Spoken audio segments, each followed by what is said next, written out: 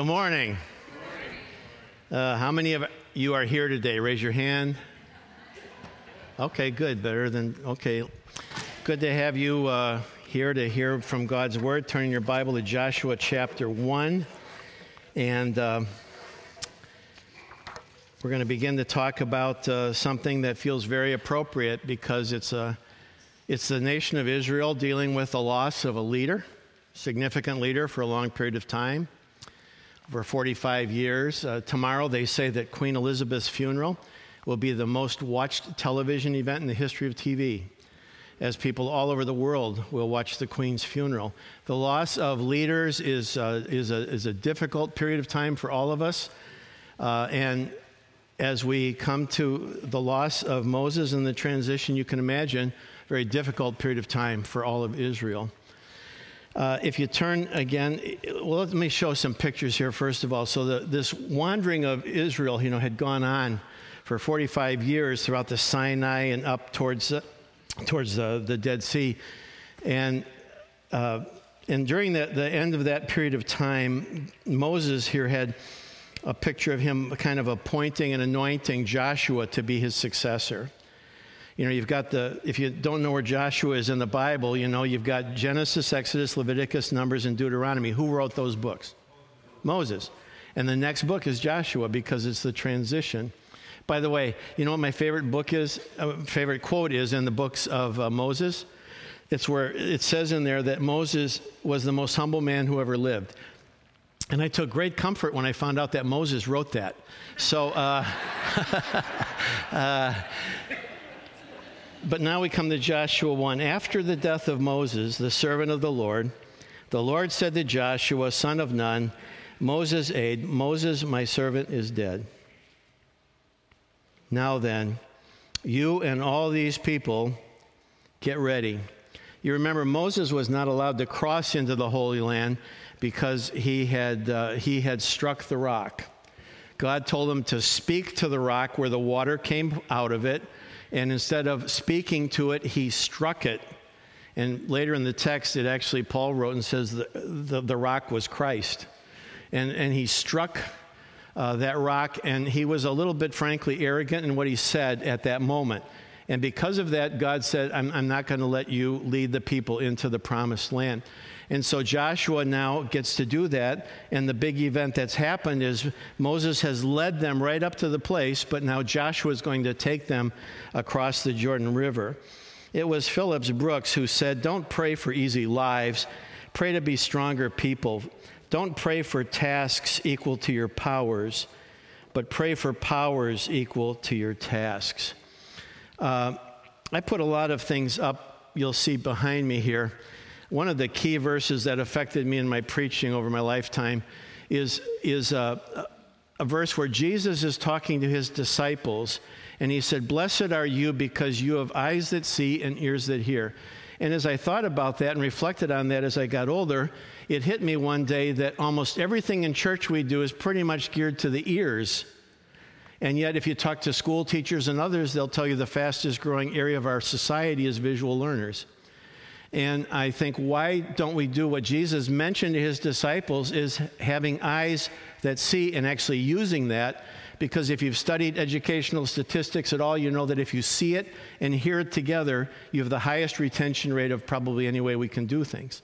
So don't be offended because I put words up here. It's not to insult your intelligence. It's actually to reinforce what I'm saying to you. And today I'm going to be showing you some video clips that you'll understand, I guess, how I work. And you don't have to like it. It's just me. It's my way. And it's the way God made me, so blame it on God. It said to Joshua, I will give you every place where you set your foot as I promised Moses. It says your territory will extend from the desert to Lebanon, from the great river to the Euphrates, all the Hittite country, to the Mediterranean Sea in the west. So kind of looking at a picture here, you can kind of see this whole area that we call the land of Canaan, that this is the area specifically that God promised to his people. Now we come to Joshua's personality, because he was a very conflicted leader. In Deuteronomy, You remember Moses wrote that this is what the Lord himself goes before you and will be with you. He will never leave you. He will never, what does never mean? Have you had times in your life where you just didn't quite feel that God was there? He was. Never leave you, never forsake you. Oh, but I've committed a sin. I've done something wrong. I said something stupid. I did something bad. He will never leave you or forsake you. You can deny him 1,000 times, and in his love, he's still going to be reaching out to you and drawing you back to himself in relationship again to restore what you used to have before you messed it all up. It says, don't be afraid and don't be discouraged. We're going to see that a lot. What two ideas? Fear and discouragement. Now, fear we understand, I think, to some degree, but what is discouragement? Well, let's think of that. It's to be discouraged. So it's to take away your courage, to take away your ability to have the ability to step forward, to be a leader, to take care of the daunting. I mean, we are talking millions of people he was called to lead. And he didn't feel adequate. I mean, who could have felt adequate for that? And because of that, he had trouble with that. So now we come back to Joshua 1, verse 5. No one will be able to stand against you all the days of your life. As I was with Moses, so I will be with you. I will never leave you nor forsake you. And he says, oh, deja vu all over again. That's exactly what Moses told me that God said. And now, God, you are saying this again to me. Verse 6, be strong and courageous. Oh, I've heard that before. Because you will lead these people to inherit the land I swore to their ancestors to give them. Be strong and courageous. But look at the promise. You will lead this people to inherit the land. Now, you remember that Joshua was one of the spies who went in. And the spies came back with this report. Fortified cities, large cities, huge armies, people who looked like giants to us. Yeah, you know what? You're going to have all that. I'm going to give it to you. You're going to prevail over all that. It's not going to be a walk in the park. You remember what he had to do around the walls of Jericho to get that? You know, I mean, it's going to take some time, some effort, some work. But you will lead these people successfully to what I have for them. I like the words of Longfellow.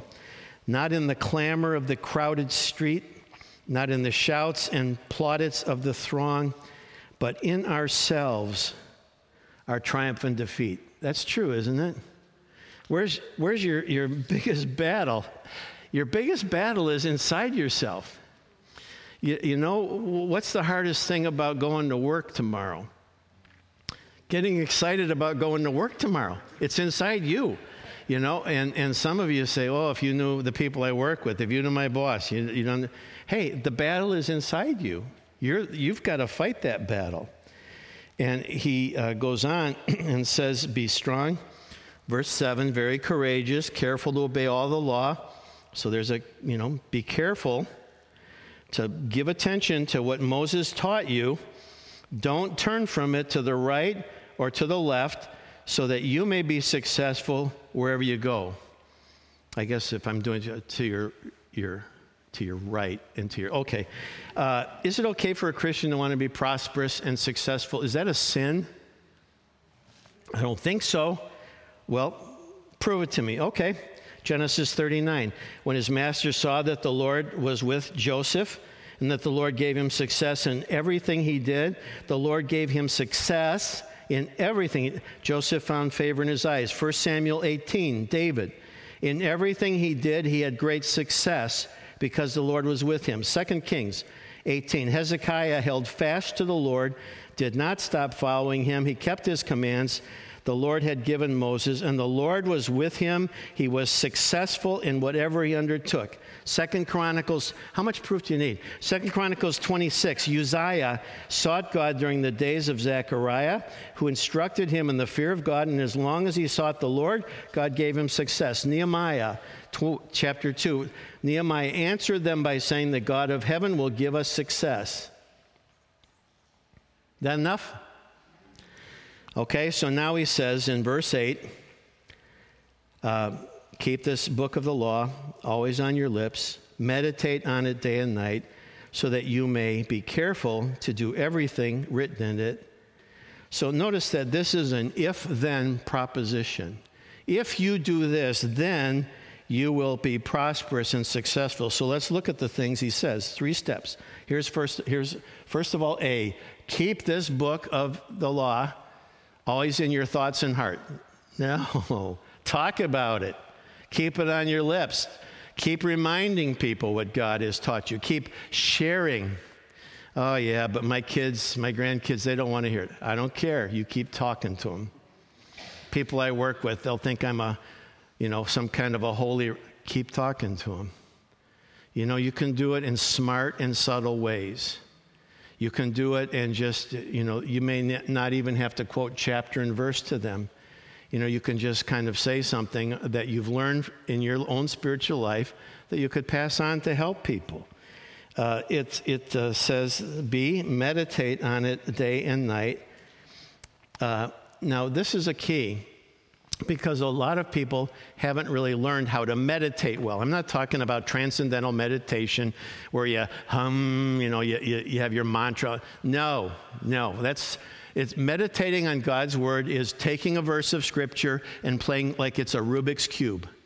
Taking it apart, twisting it sideways, backwards, forwards, and looking at the words of it. If you've got some tools, there are so many great Bible programs. You've got a great one right from Washington here called Logos that you can buy the introductory one for about $49. Phenomenal tools for Bible study. And you can study God's word and you can look at the different words and what the words mean. Other places where those words are found, you meditate, you think about it, you keep going over it and over it and over it. And that's part of what it means to meditate. If you've ever been in Israel and you go by a school in Israel, you'll hear in the playground, you'll hear this. It sounds like a hive of bees. And it's the children going out to meditate on their lessons that they've learned that morning, where they are out there going over it in their minds and repeating it out loud as they meditate on what they just learned that morning in school. Meditation requires a good bit of work and focus and a constant sense of God's presence to speak to you and help you through the issues of life. And then C, do everything written in it. Oh, you wanted to be successful. Okay, here's the deal. You got the Bible. Do everything that's written in it. Really? Honest? Yeah. Fair with people? Yeah. Over and above what? Yeah. They ask for your coat, you give them your shirt, you give them the coat off. Yeah. All that. I mean, it's a different thing to do all of it. And then you will be prosperous and successful. Psalm 90, may the Lord our God, here's our prayer, show us his approval and make our efforts successful. Yes, God, make our efforts successful. Now, some of you think that God showed his wisdom when he chose you to be a Christian because you're just such a great Christian, you're so sharp, and God just knew you would be a great believer, so he's so glad to have you, so fortunate to have you. You're not going to do very well in life, by the way, because it says all through the scripture that God exalts the humble and he tears down the prideful. And it says that if you want to be successful, you pray to God to do that, but then you've got to do your part. Verse 9, have I not commanded you, be strong and courageous? You think he had a problem? Over and strong, don't be afraid, don't be discouraged. You know what I've seen in life that's developed over especially the last few years? Unbelievable levels of anxiety. I have people I dearly love, people in my family, who have had to go to counseling because they've got such a high level of anxiety. Not just even adults. I'm talking young people. I know all kinds of people. I've had people on church staff working with me who are on antidepressants. I have seen the struggles that we are having as a culture are so much inside of ourselves and in our own heads at times. And again, I don't know where you're at on stuff, but is it okay for a diabetic to take insulin? Yeah. Well, then if somebody's got something wrong in their brain chemistry and there's a pill they can take that'll help, take the pill. You know why? Because, it's just part of being fearfully and wonderfully made. It's the fearfully part of it. And sometimes you just got to deal with reality. And I'm surprised a lot of times Christians are afraid, what people will say or think. Oh, come on, just, get your head together so that God can use you more powerfully in this world. Where do we go when we feel weak and afraid? Well, 2 Corinthians says, such confidence we have through Christ before God. Thank you, Jesus. Not that we are confident in ourselves to claim anything for ourselves. Read the last line with me together. Ready? Our competence comes. Who? It's not that you're so great. It's because God is so fantastic. And he loves you so much. And he wants to work through you. Back to Joshua 1, verse 10. So Joshua ordered the officers of the people. Can you imagine how this felt? The trauma, the fear, the apprehension, but the excitement. And he said, the Mariners are going to be in the playoff. No, he didn't. He said, go through the camp and tell the people, get your provisions ready. 3 days from now, you will cross the Jordan. Wow. God is, friends, hold on to this. God's going to do some amazing things this week. Because we are here studying God's Word together, because we want to be people of faith, because we want to break out of our comfort zones. God is going to do great things this week. And so the first step is get ready. Get ready for what God's going to do. Warren Wiersbe used to say, if life is to have meaning and if God's will is to be done, all of us have to accept who we are and what we are, give it back to God, and thank him for the way he made us. I love this quote from my mentor. What I am is God's gift to me. What I do with it is my gift back to him. How are you using your God-given skills and ability to be a blessing to this world? Moses, it goes all the way back to Genesis chapter 12. I will bless you so that you can be a blessing. God said it to Abraham. Why will I bless you? So that you can be a conduit of God's blessing, a river of God's blessing to the world. It was John Axenham who said, thanks to God for a life full packed with things that matter, crying to be done. A life, thank God, of never-ending strife against the odds. Just enough time to do one's best and then pass on, leaving the rest to him. Well, here we go. Here's the question. Will life always be easy? Here's what we see around us.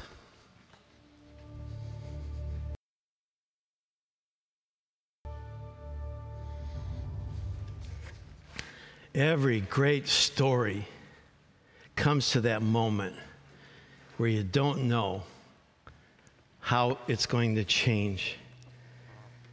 But it's time for Joshua to get going. Chapter 3 now. Chapter 3, verse 9, Joshua said to the Israelites, come here, listen to the words of the Lord your God. This is how you will know that the living God is among you. Now let's think about this. They've been out wandering around the desert for 45 years.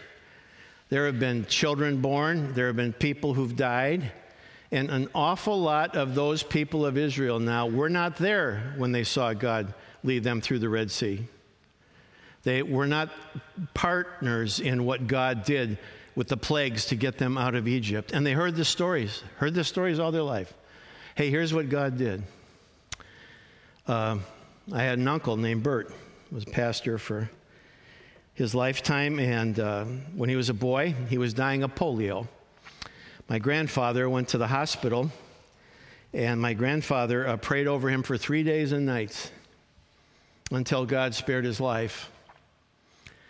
I heard that story 1,000 times in my family, but I wasn't in the room when that happened. And a lot of times what has to happen in our spiritual life is it has to move beyond just what we've heard or read or thought about, and it has to move into our reality. It has to move into us seeing who the next pastor of our church is going to be. It's going to have to move into us seeing God do some special things in our congregation. You know, it's going to move on you in your personal life, praying over something that grieves you or asking God for something significant and seeing that happens. And so now here we are. Here's the map again. And up at the top there, we've got right around Gilgal by Jericho there. Jericho, oldest city in the world. We've got the place where they're going to cross. We got one problem. Here's the picture. The Jordan River is at flood stage. And we're going to cross it with a couple million people. Anybody see an issue here as a leader? Let's go to verse 11. See, the ark of the covenant of the Lord of all the earth will go into the Jordan ahead of you. Now then, choose 12 men from the tribes of Israel, one from each tribe, and as soon as the priests will carry the ark of the Lord of all the earth, set foot in the Jordan, its waters flowing downstream will be cut off and stand up in a heap. Kind of a picture was kind of like this of what this could look like as the priests were going to take the ark now. With these witnesses, one from each of the 12 tribes. In Joshua chapter 4, verse 14, 4:14, that day the Lord exalted Joshua in the sight of all Israel, and they stood in awe of him all the days of his life, just as they had stood in awe of Moses. Then the Lord said to Joshua, command the priests, saying, the ark of the covenant law to come up out of the Jordan. So Joshua commanded the priests, come up out of the Jordan. And the priests came up out of the river, carrying the ark of the covenant of the Lord. No sooner had they set their foot on the dry ground than the waters of the Jordan returned to their place and ran at flood stage as before. And Joshua set up at Gilgal the 12 stones that had been taken out of the Jordan. The people of the tribes were not there to carry the ark. They were not allowed to touch it. But they were there to pick a stone that would represent their family, and they would put these, what I called the stones of remembrance, these markers. One of the things I did with my kids was I used to take them by places where God had spoken to me, where God had moved in my life, show them the houses we lived in, told them the story of why we lived there, how God supplied places for us, told the story of how we had seen God move in our life. It's important that there be in each of our lives altars along the way, stones of remembrance put out that remind people of what God has done and celebrate his faithfulness to us as families and as people.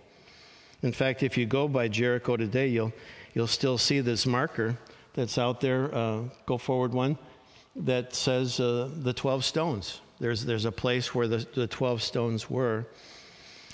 Back to the text, verse 21, he said to the Israelites, in the future, when your descendants ask their parents, what do these stones mean? Tell them Israel crossed the Jordan on dry ground. Think about that. Flood state. Dry ground. For the Lord your God dried up the Jordan before you until you had crossed over. The Lord your God did to the Jordan what he had done to the Red Sea. Because it says that they crossed the Red Sea on dry ground earlier in the story. And the Lord your God did it again because before us until we'd crossed the Jordan. Verse 24, he did this so that all the peoples of the earth might know that the hand of the Lord is powerful. It was not a magician's trick. It was not some phony thing that happened where all of a sudden there was something meteorologically which happened, and there's a natural explanation for it. He says, I want people to see the hand of God, the power of God at work, so that you might always fear the Lord your God. Joshua chapter 14 now, he comes to the end. Now the people of Judah approached Joshua at Gilgal, and Caleb, son of I'm not going to read all the Jephunneh, Kenizzites. You know what the Lord said to Moses, the man at God at Kadesh Barnea, about you and me. They were the only 2 spies who said, let's go for it. The other 10 voted against it. I was 40 years old when Moses, the servant of the Lord, sent me from Kadesh Barnea to explore the land, and I brought him back a report according to my convictions. But my fellow Israelites who went up with me made the hearts of the people melt in fear. I, however, followed the Lord my God wholeheartedly. So on that day Moses swore to me, the land on which your feet have walked will be your inheritance, and that of your children forever, because you have followed the Lord my God wholeheartedly. Now then, just as the Lord promised, he has kept me alive for 45 years. So how old is he now? 85 years old. Since the time he said this to Moses, while Israel moved about in the wilderness. 85 years old. People, there's a Chinese proverb that says people fool themselves. They pray for a long life, but they're afraid of old age. Isn't that kind of true? George Bernard Shaw, won the Nobel Prize for Literature when he was 70. There was a woman, Mavis Lindgren, a mother of 3, started jogging at the age of 62. At 70, she ran her first marathon. Convicting a little for me, but anyway. At 86, she ran in the New York Marathon, which was her 65th marathon. At 90, the great cellist Pablo Casal was asked, why do you practice so many hours a day? He said, because I think I'm improving. Psalm 92, they will still bear fruit in old age. That's my verse. Fruitful, growing, stay fresh and green. I know I'm green at times. Eleanor Roosevelt, beautiful old people are works of art. In her case, maybe on the inside, I don't know, but personal opinion. Isaiah 46, even to your old age and gray hair, I am he who will sustain you. I have made you, I will carry you. I will sustain you, and I will rescue you. One of my favorite poems has always been these words of Robert Browning in the Sonnets of the Portuguese. Grow old along with me, the best is yet to be, the last of life for which the first was made. Now, can you all read? Look, we'll have an eye test. The third line. Can you read the third line with me? You ready? The best is yet to be. Anybody say amen? Amen? Anybody think it's all over with and it's all downhill from here? Go home. We don't need that kind of stinking thinking, We believe that God has got good things in the future, that God is going to continue to work and bless us.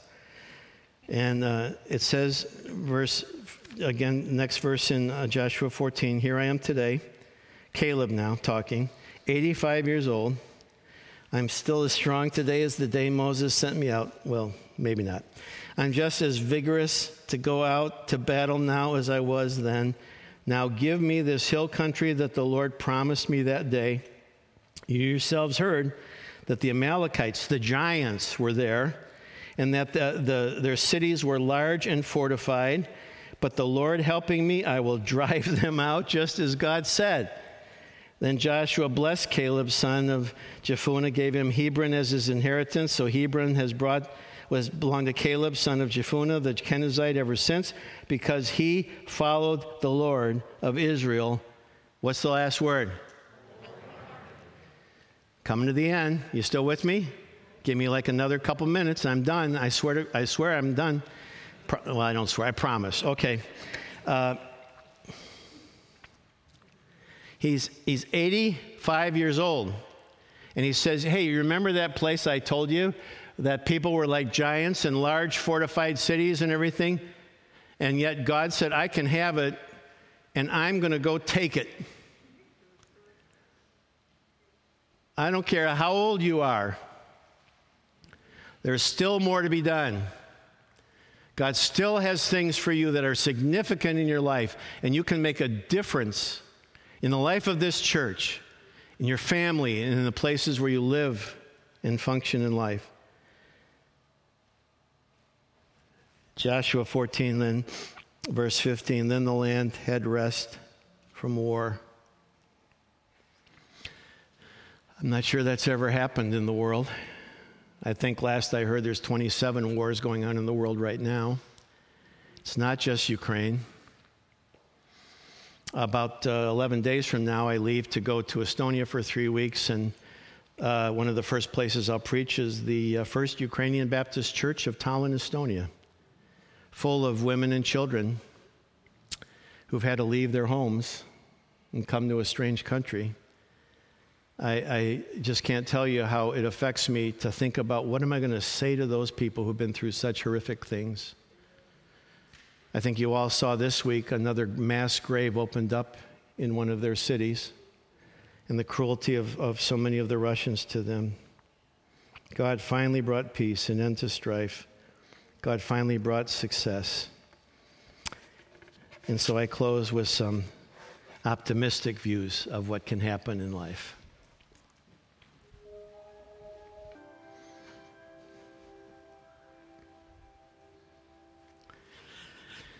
Will you pray with me? Lord, at times in life we just need to believe that there really is hope. We need to believe that life will be better, the sun will shine again, things will get improved.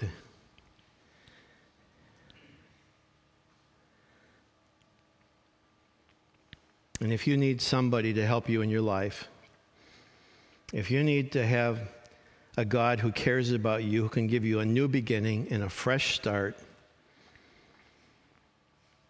if you really want to move into the future in a rock-solid relationship with Jesus Christ, you can do that right now. It's so easy. It has to be easy so that anybody can do it. And if you would like to do that, pray this with me and say, Lord Jesus, today I would like that. I'd like to have a personal relationship with you. I want to start down the right road today. And I want you to make my way prosperous and successful and to bless me along the way, because I do fear you and I will be faithful to you. When his heads are bowed and eyes are closed and nobody's looking around, respect for each other's privacy, please. If you prayed that with me, just put your hand up right now, will you, so that I can pray for you? Yep. Yes, thank you. I see you. Yes, thank you. Anyone else? I don't beg, please. I'm not going to ask you to stand, come forward. We're not going to sing along. This is it. This is the last time I'm going to ask you, your last chance to respond. If you would like to embrace Jesus Christ today, Jesus said, if you acknowledge me before man, I will acknowledge you before God in heaven. And we're going to pray for that together. So for the last time, I just put it up for just a moment till I see you, and then you can put it down. Anyone else? Yes? Anyone else? Yes, I see you. Thank you. Yeah. Father, seal these commitments. You said that you would come and you would send the Holy Spirit to seal the decisions we make. I pray that you would seal that commitment right now. In the power of your name we pray, in Jesus. Amen. Let's stand together for the benediction.